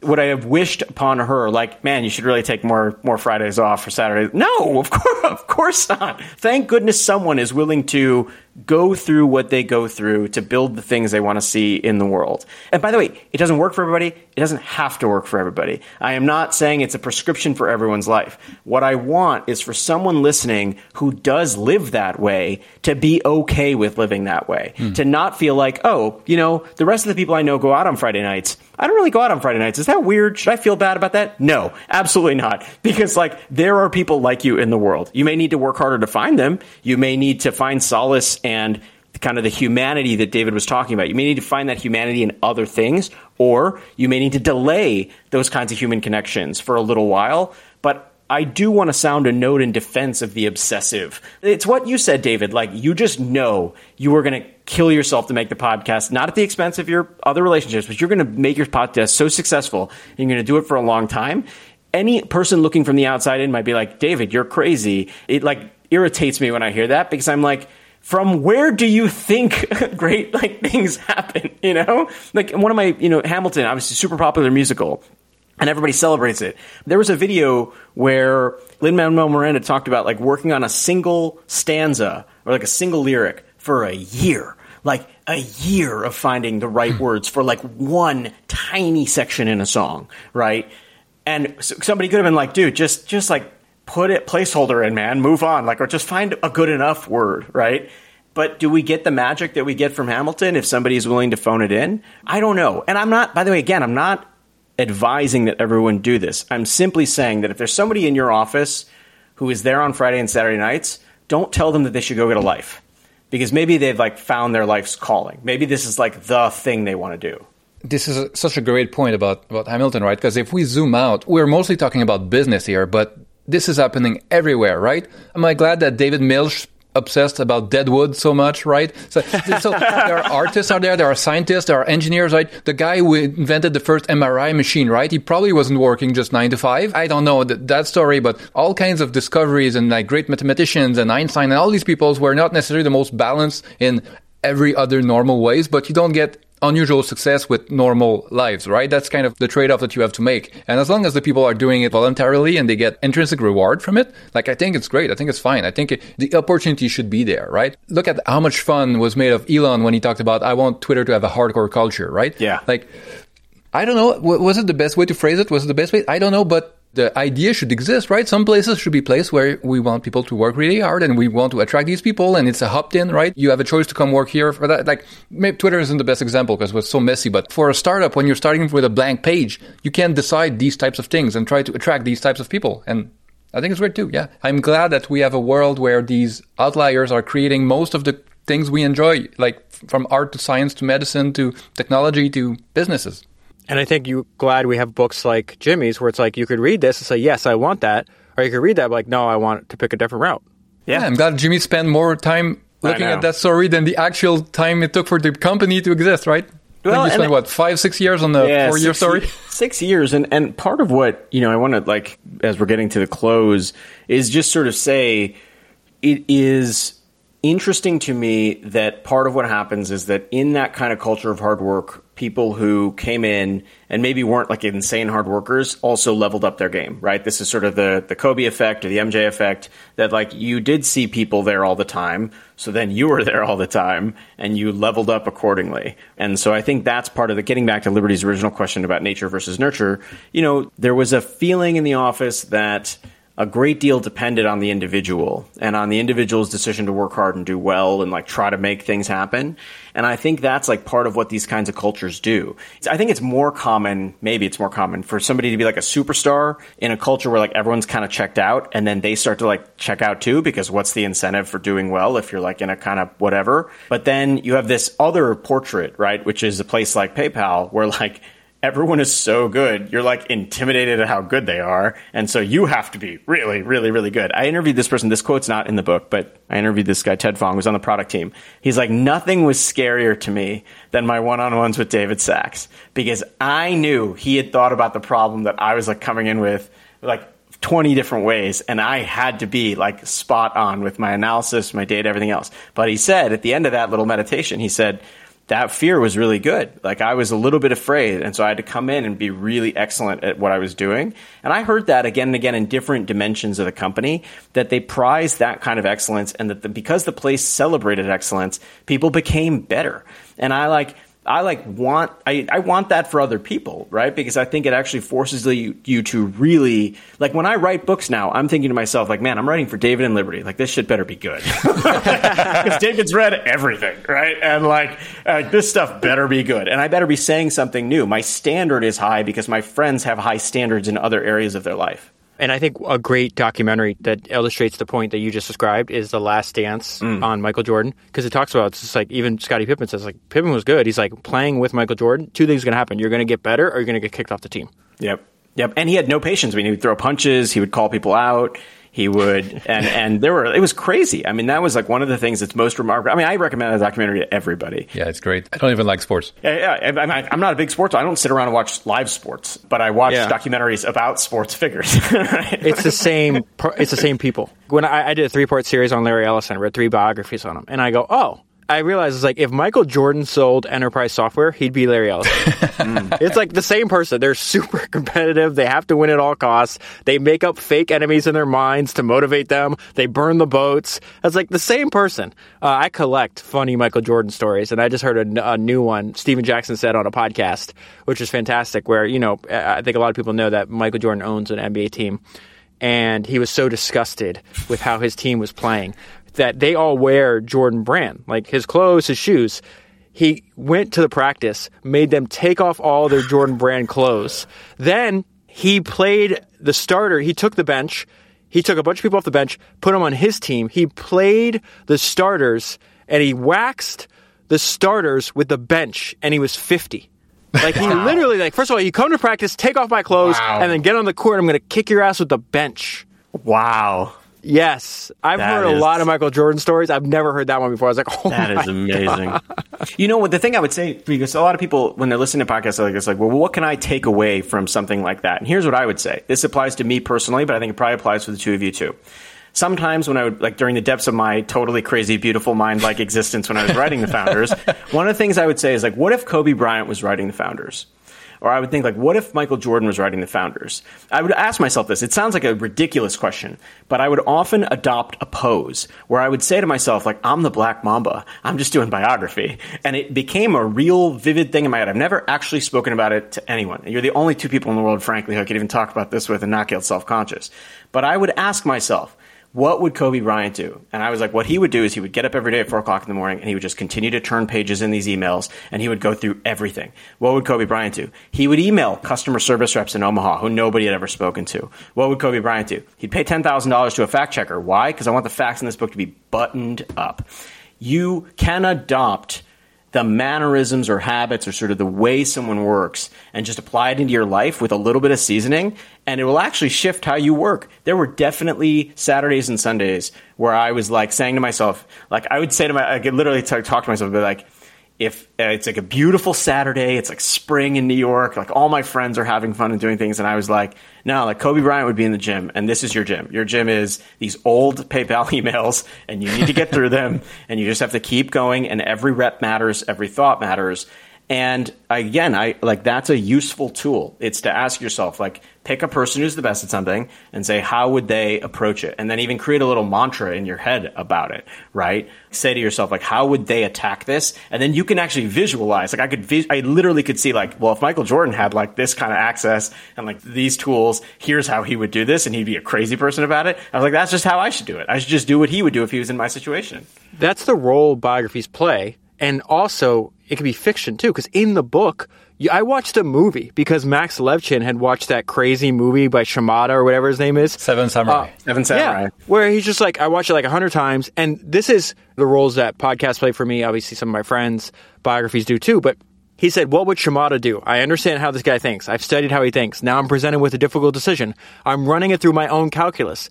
But to enhance that is like, let me ask, what would Shimada do in this situation? This is exactly what you're describing. It's like, I'm running through my own calculus, but I'm asking, it's like, if Michael Jordan was writing this biography, if Kobe's writing this biography, I like how you tied this all together, where it's like, what can you get out of this podcast? What can you get out of this book? It's like, you're going to develop these models of these people that you admire, and you're going to be able to understand how they make decisions. And then once you do that, now you have a tool. They're on your shoulder anytime that you need to make a decision in your own life. That is why one of my favorite lines in Poor Charlie's Almanac is like, there's ideas worth billions in a $30 history book. Because you're able to think like a Steve Jobs. Doesn't mean you're not building the next Apple. This is an idea still from Kobe Bryant, you just mentioned. You don't copy the what, you copy the how. It's how he played basketball, not that I'm trying to make it to the NBA. And I think that is universally applicable no matter what you're doing. And I think the other nice thing is that if you were oh man, this is like our favorite thing to riff on, right? But it's actually the case that what's nice is you can learn these models without having to spend a lot of money and do them on the side while working and apply them pretty quickly and in like a low cost way, right? So like, let's like take a practical example. You're somebody that's in sales and you do X number of cold calls or emails or phone, meetings every week or something. If you ask yourself, like, what would Kobe Bryant do, right? It's like, well, he would just do one more every day than he like had done that day or something. And it doesn't have to be some big, stark, dramatic change, right? It can be anything. And you can apply it pretty flexibly. But the other cool thing is, you don't have to buy a book or a course or a training. If you just go on YouTube and watch interviews, you can learn about the models that they studied. You can look at the things that inspired them. And then you can, as a result of that, I would have Last Dance playing in the background when I wrote Founders. No joke. That is like, I thought about that a lot. And why? For me, it was a practical thing. There's a teamwork dynamic in Last Dance that's very cousin to PayPal. A lot of superstars, Dennis Rodman, Michael Jordan, Scottie Pippen, David Sachs, Peter Thiel, Max Levchin. It's like there's a superstar dynamic. So I always was thinking to myself like, that's really interesting. Team of real heavy hitters. And they have this other team of real heavy hitters. How do I make sure that the energy of that comes to life on the page? That's what I was trying to think about. So I would have it on all the time. But more personally, I was always thinking about like, okay, if I were writing like a book for the ages, like a dynasty level book, what would that look like? And I was like, okay, this is what I think it could be. And it was inspiring. You don't have to have it every day. You're not going to have to feel it every day. But I do think that like it is useful to adopt the how, not the what. Right? And sort of look at a process and say, I could do this and I could do it the way that MJ would if MJ had a podcast, which he might. I don't know. Everybody gets to pick a standard for themselves. And people who don't do it, that's still picking a standard, right? Like refusing to choose is still choosing. Mm-hmm. And it's not about, like how David said, it's not like about the specific steps, but you pick a North Star and you just decide that I want to go in that direction. And Jimmy, when you talk about like doing more for your book, right? Wanting to do more. I know you're not doing it to try to impress other people or like, it's probably more impressive to other people to have a more normal life, right? And have more normal interests or pick a more normal career path or whatever. You're doing it for yourself because you enjoy it. You enjoy the process, you enjoy the results. And ultimately it's all about like, people need to figure out, like, know thyself, right? Figure out what you like about this creative process and then pick what's right for you. And we have somewhat similar personalities, so we're talking about this. Someone listening may have a very different personality, and I'm not telling them to do the same kind of thing, but there's something for them out there, right? Don't just go with the flow and do what everybody else is doing in your neighborhood or your family or whatever, right? Figure out, like, is there a very different path that you could take that would make you, I don't know, happier, more fulfilled, more, like, achieve more of your potential. I don't know, it sounds all very self-helpy and all that, but it's true, right? Once you decide to take more control of your life, to have more agency about all that stuff, it just becomes more fun. That stuff is fun. It's fun to learn. It's fun to explore. It's fun to meet people doing the same kind of stuff. I don't know. I guess this is just my plea to the listener to take this seriously, right? Well, it's not because we use names of people that seem unattainable, right? Michael Jordan, like, no. You don't have to be Michael Jordan. You just have to be the best version of you, right? The little mini Michael Jordan that you can be, right? In your own little world, you can be a better person than you are now. And by using these people as examples and models and motivation, I think it just gets you closer to there. I think it's a fantastic place to close. Yes. Any closing words? I think we'll have to figure out the next book club. We can't wait for Jimmy's next book, so we'll have to pick something by someone else. Maybe becoming Steve Jobs or something like that. I'm partial to that book, but we'll have to figure something out, guys. This was too much fun. No, this is like, it's always a blast. And, honestly, like I come out of this conversation, I'm like, I got to go work. I'm like ready to go, like eat my Wheaties and do it. I think, what I would say is, this is like one of the things I admire about both of you that you do very well, but it was what I would encourage sort of listeners to do as well, which is like you two are like super broad-minded and read just across an array of things, right? Like in the course of this conversation, like we have talked about like financiers, space people, it's like Michael Jordan, like all the other things. Like I kind of like, it's like a whole thing. I don't know how you guys grew up, but I grew up really nerdy, right? I like loved computers when I was a kid. And, you sort of, like get picked on and like things happen to you and like people make fun of you and stuff. And there's a time in your life, I think, where you look at your nerditude or like your sort of capacity for nerdiness and you're like, man, I don't know, this is like not going to help me meet girls or like whatever, right? And you sort of look down on it. I think there's less of this today, by the way, because I think like Reddit exists, and like I'm like very happy that it does. But what I would say is like one of the things I admire about both of you is like you give me permission to like be a bigger nerd. which is really cool. It's really cool. Like, it's the coolest thing to have friends where, like, if I said to you right now, if I said, like, guys, I have this crazy idea, it's like random thing, I'm going to go read 20 books on it, you'd be like, go, man, we want to hear what happens at the end, you know?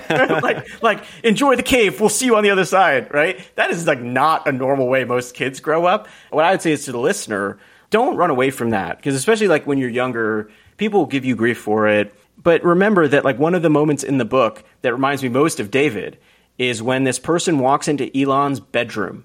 This is just around the Zip 2 years. And this person has come from Canada. He's kind of sussing out whether he's going to join this guy, Elon Musk, that nobody knows, at this company, Zip 2, that nobody knows. Or actually, this is at X.com. And so he's, like, trying to figure out if he's going to leave Canada and come to Silicon Valley. And he walks into Elon's room, and it is piled high with books. And he remembered, he played back to me. He's like, the book on the top. Like, there were a bunch of business entrepreneurship. The book on the top was a biography or something of Richard Branson. And he said, I could sort of tell, like, looking around the room, like, Elon is in training. He is, like, getting himself ready for this kind of life. And I remember hearing that, and I was, like, blown away for the next 3 days. And I knew that was going to be in the book, that specific scene. Because this isn't accidental. It isn't accidental that he's studying from this and really going deep on these subjects. So my only kind of, like, it's not a call to action. It's more of just, like, a sort of pat on the back is, like, if you have something like that you were super into and everyone around you thinks you're, like, a little nuts, just don't listen to those people. Don't listen to those people. That's probably a good sign. That's what you should be doing for work. Yeah. Because we live in the age of infinite leverage. Being at the extreme end of your art is very important. That's a quote from Naval Ravikant. And if people are telling you it's like, oh, this is abnormal, that means you're genuinely or intensely interested in it. That's what you should be doing for work. You've already lessened the amount of competition you have because people are telling you, hey, this is abnormal. Therefore, that's another way of saying, hey, you have a differentiated product here. Just figure out what that product is. Others have to work and you're just playing at it, right? You're enjoying it. Yeah. So I think this is a good place to leave it. I'm gonna have a couple calls to action, right? First of all, go buy Jimmy's book. Maybe buy a few copies for your friends. And then after you've done that, buy his previous book on Claude Shannon and go listen to our book club podcast on that because that was a really fun one. And Claude Shannon is still... This should be a household name. Everybody should know, like Einstein, right? I'm the Claude Shannon booster. Like, I want him to get much better known. And Jimmy has the best book on it.